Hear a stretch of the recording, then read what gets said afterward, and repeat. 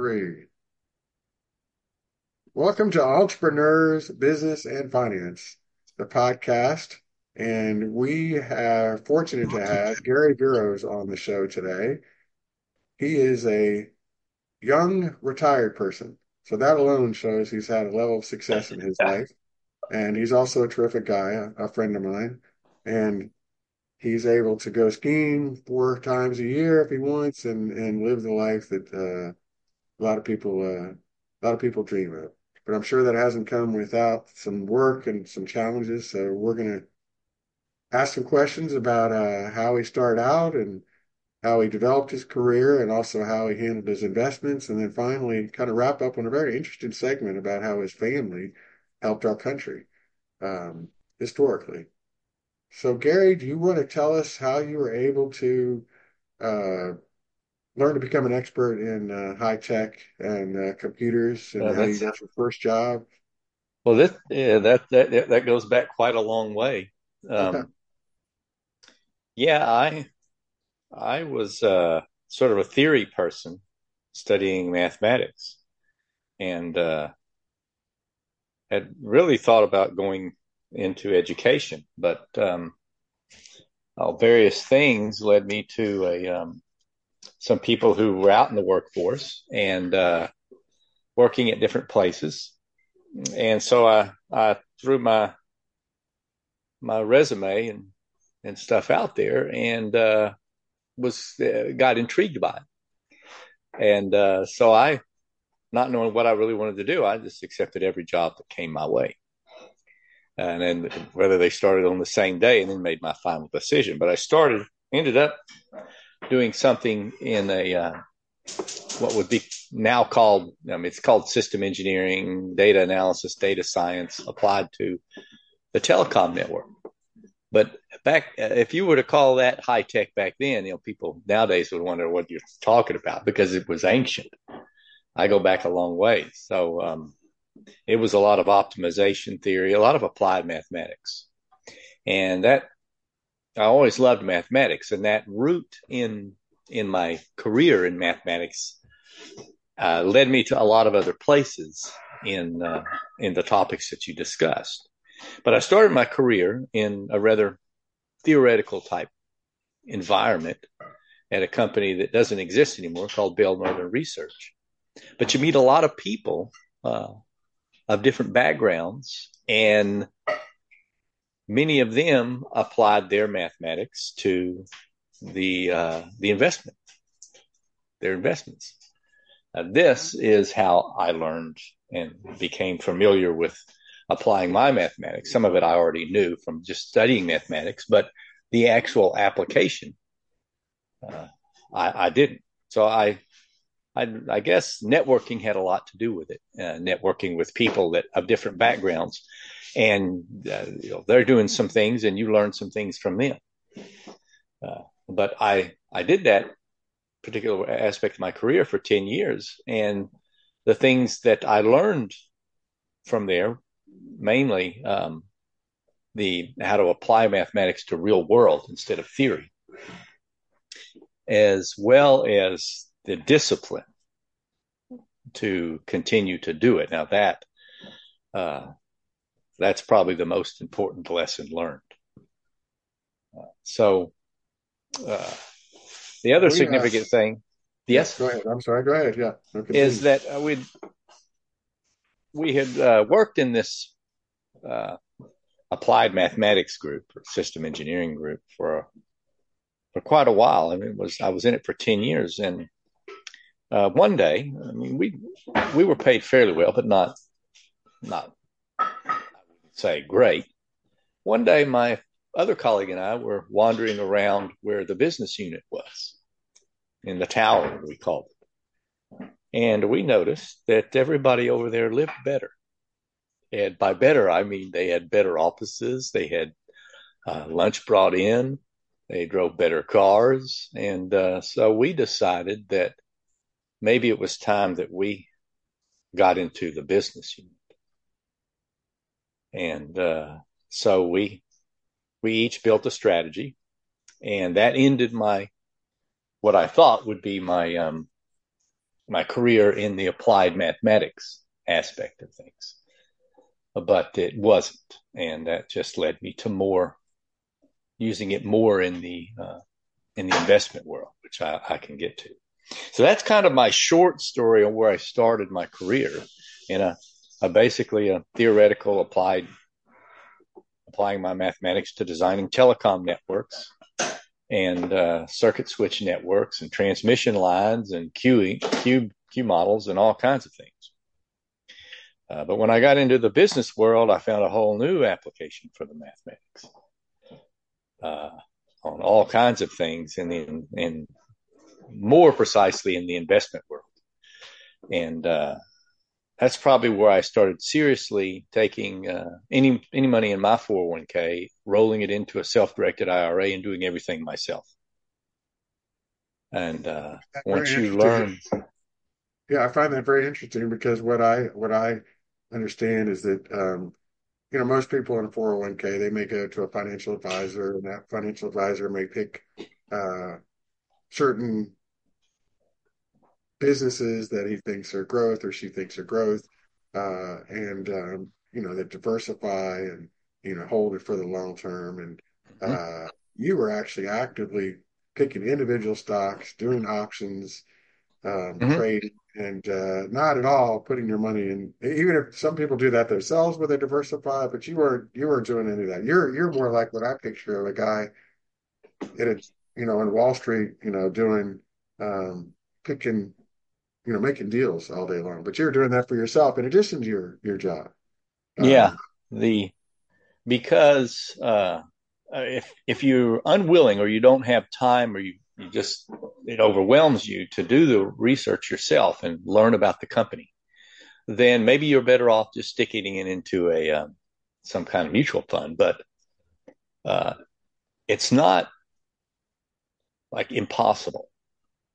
And you focus with companies that are around you that you're intersecting with. See, in telecom, I had exposure to a lot of different companies because they're all our suppliers.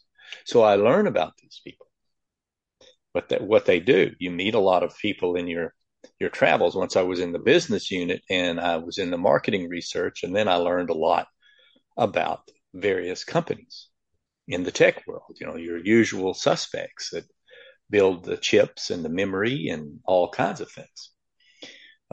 So you learn, and one of the things that's kind of you have to learn is you have to learn what most people refer to as a value chain, and that's if you look at that company and all of the players around it, how do they make money?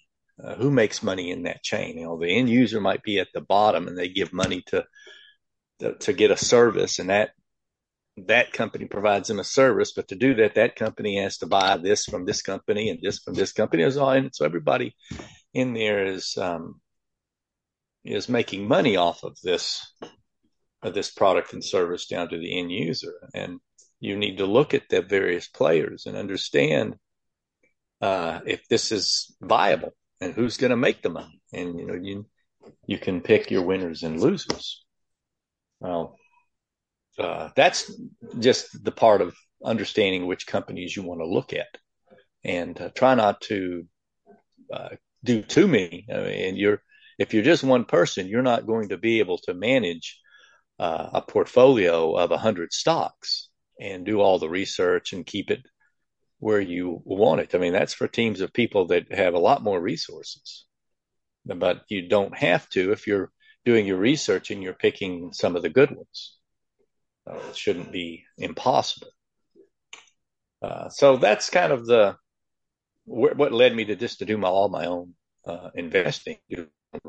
And this stage, it's almost on autopilot because I've already picked a handful of ones I follow and work with.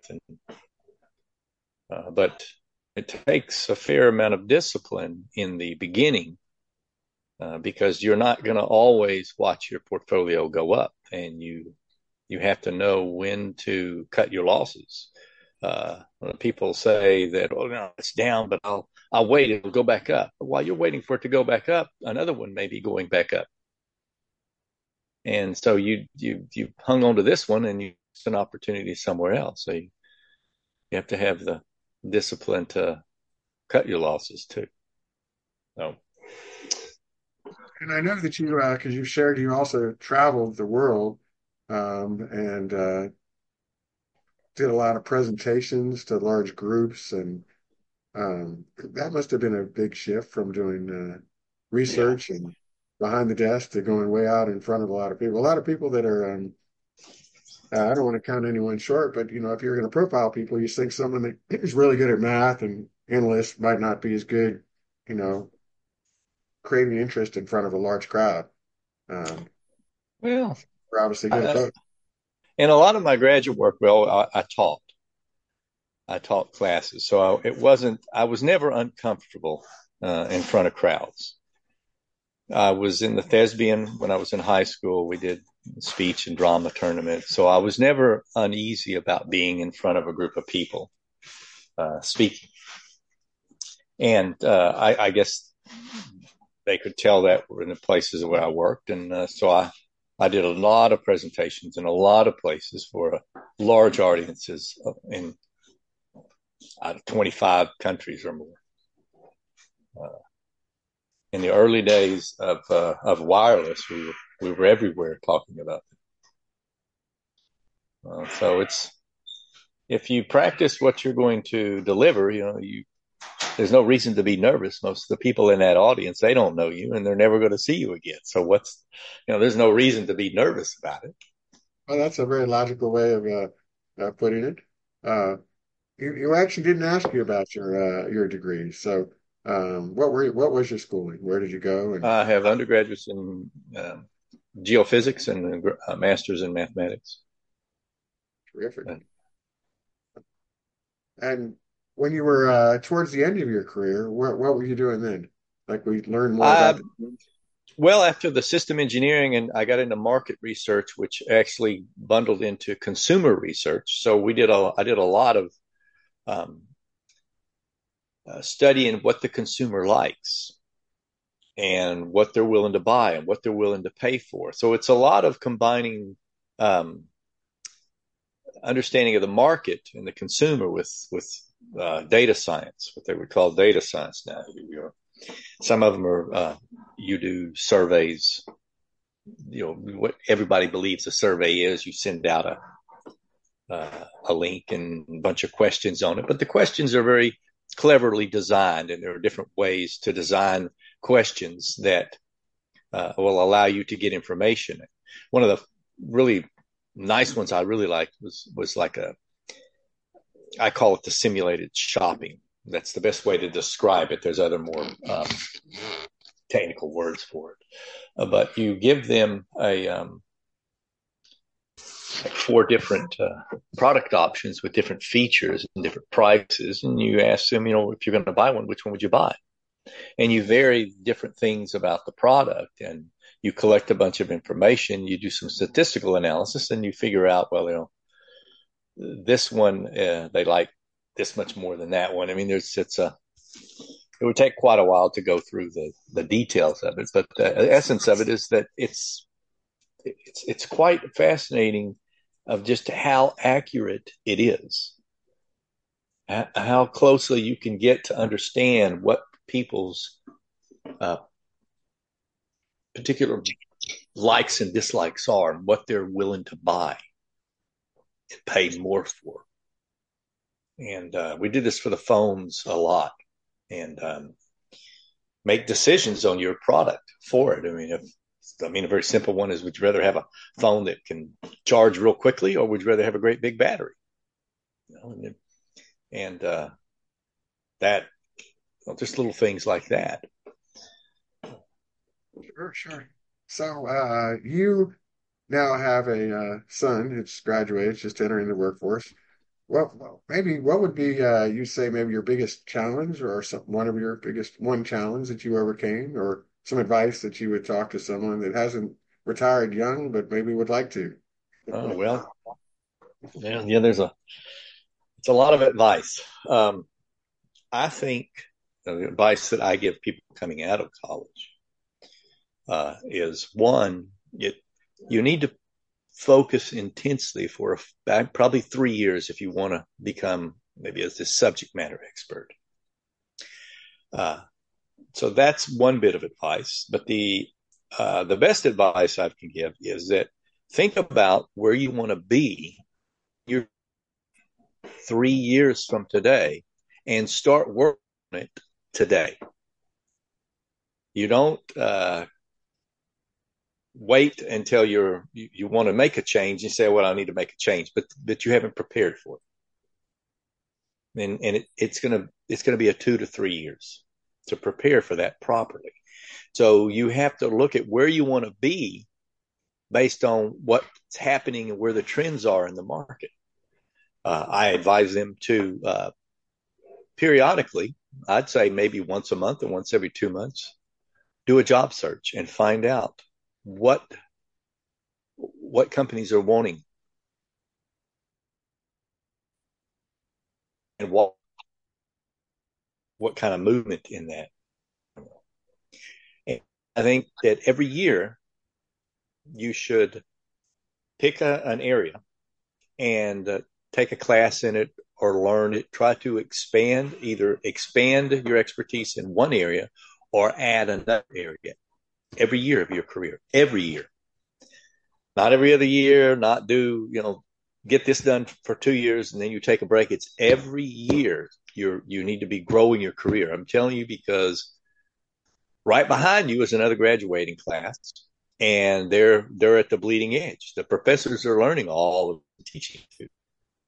So everybody, if you want to be competitive, to keep your career moving and have a dynamic career, then you need to manage it. You need to look at where you want to go in the future. How do you want to grow that?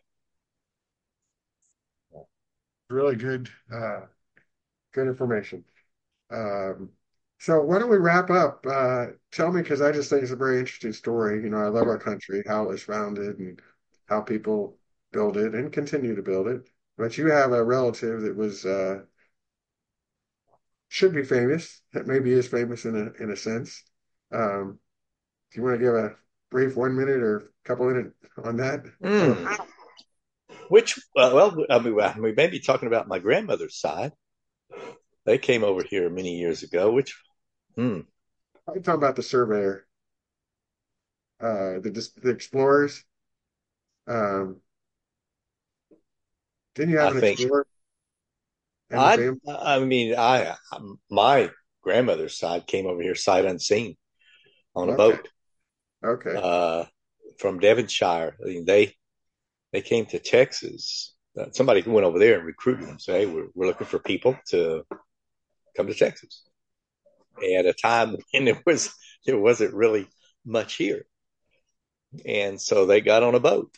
And his wife wasn't terribly strong, and he had 8 kids. And then they landed somewhere, New Orleans, and then they got on the river boat and made their way to Shreveport, and then got on a wagon and made their way to Carrollton. And they got some land on a land grant, and others they just paid 50 cents an acre for it. They never even seen the land.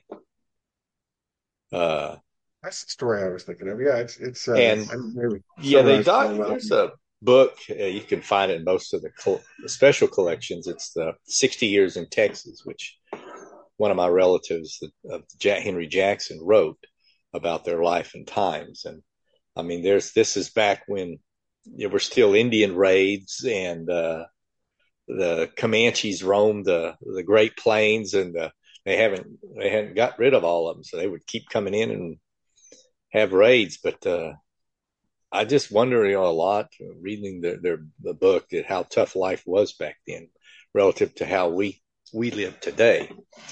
But they made it, and they survived, and they uh,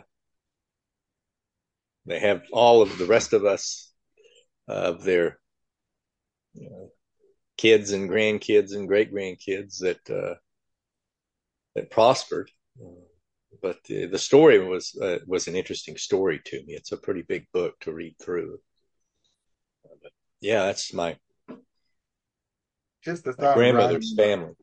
just the thought of riding on a wagon, bouncing through the heat, the Yeah, cold, yeah. I mean, you hop in Uh, the car or whatever transportation with the heat and the air conditioning and comfortable seats and yeah, I think suspension. it's probably not. If you think back then, it's like 18. Let's call it 1860 or just before the the wagons probably weren't very comfortable, and there weren't any roads, so there were paths that were where other wagons had been before and horse drawn. So yeah, I can imagine that that was quite a an experience for them to start in Devonshire, England, and just have the desire to go somewhere and strike out on their own uh, with all of his kids and his wife, and yeah, those it's quite it's an interesting story. I'll say. Well, yeah, an interesting life, and of course, a lot more to come. And we may want to do a follow-up show if you're Oh, available sure, for that. anytime. Yeah, And, there's lots of discuss, lots of advice I would give people. But yeah, anytime. well, thank you so much for coming on, my friend, and you have a great day, and we'll talk soon. Okay, bye All bye. right. Bye bye.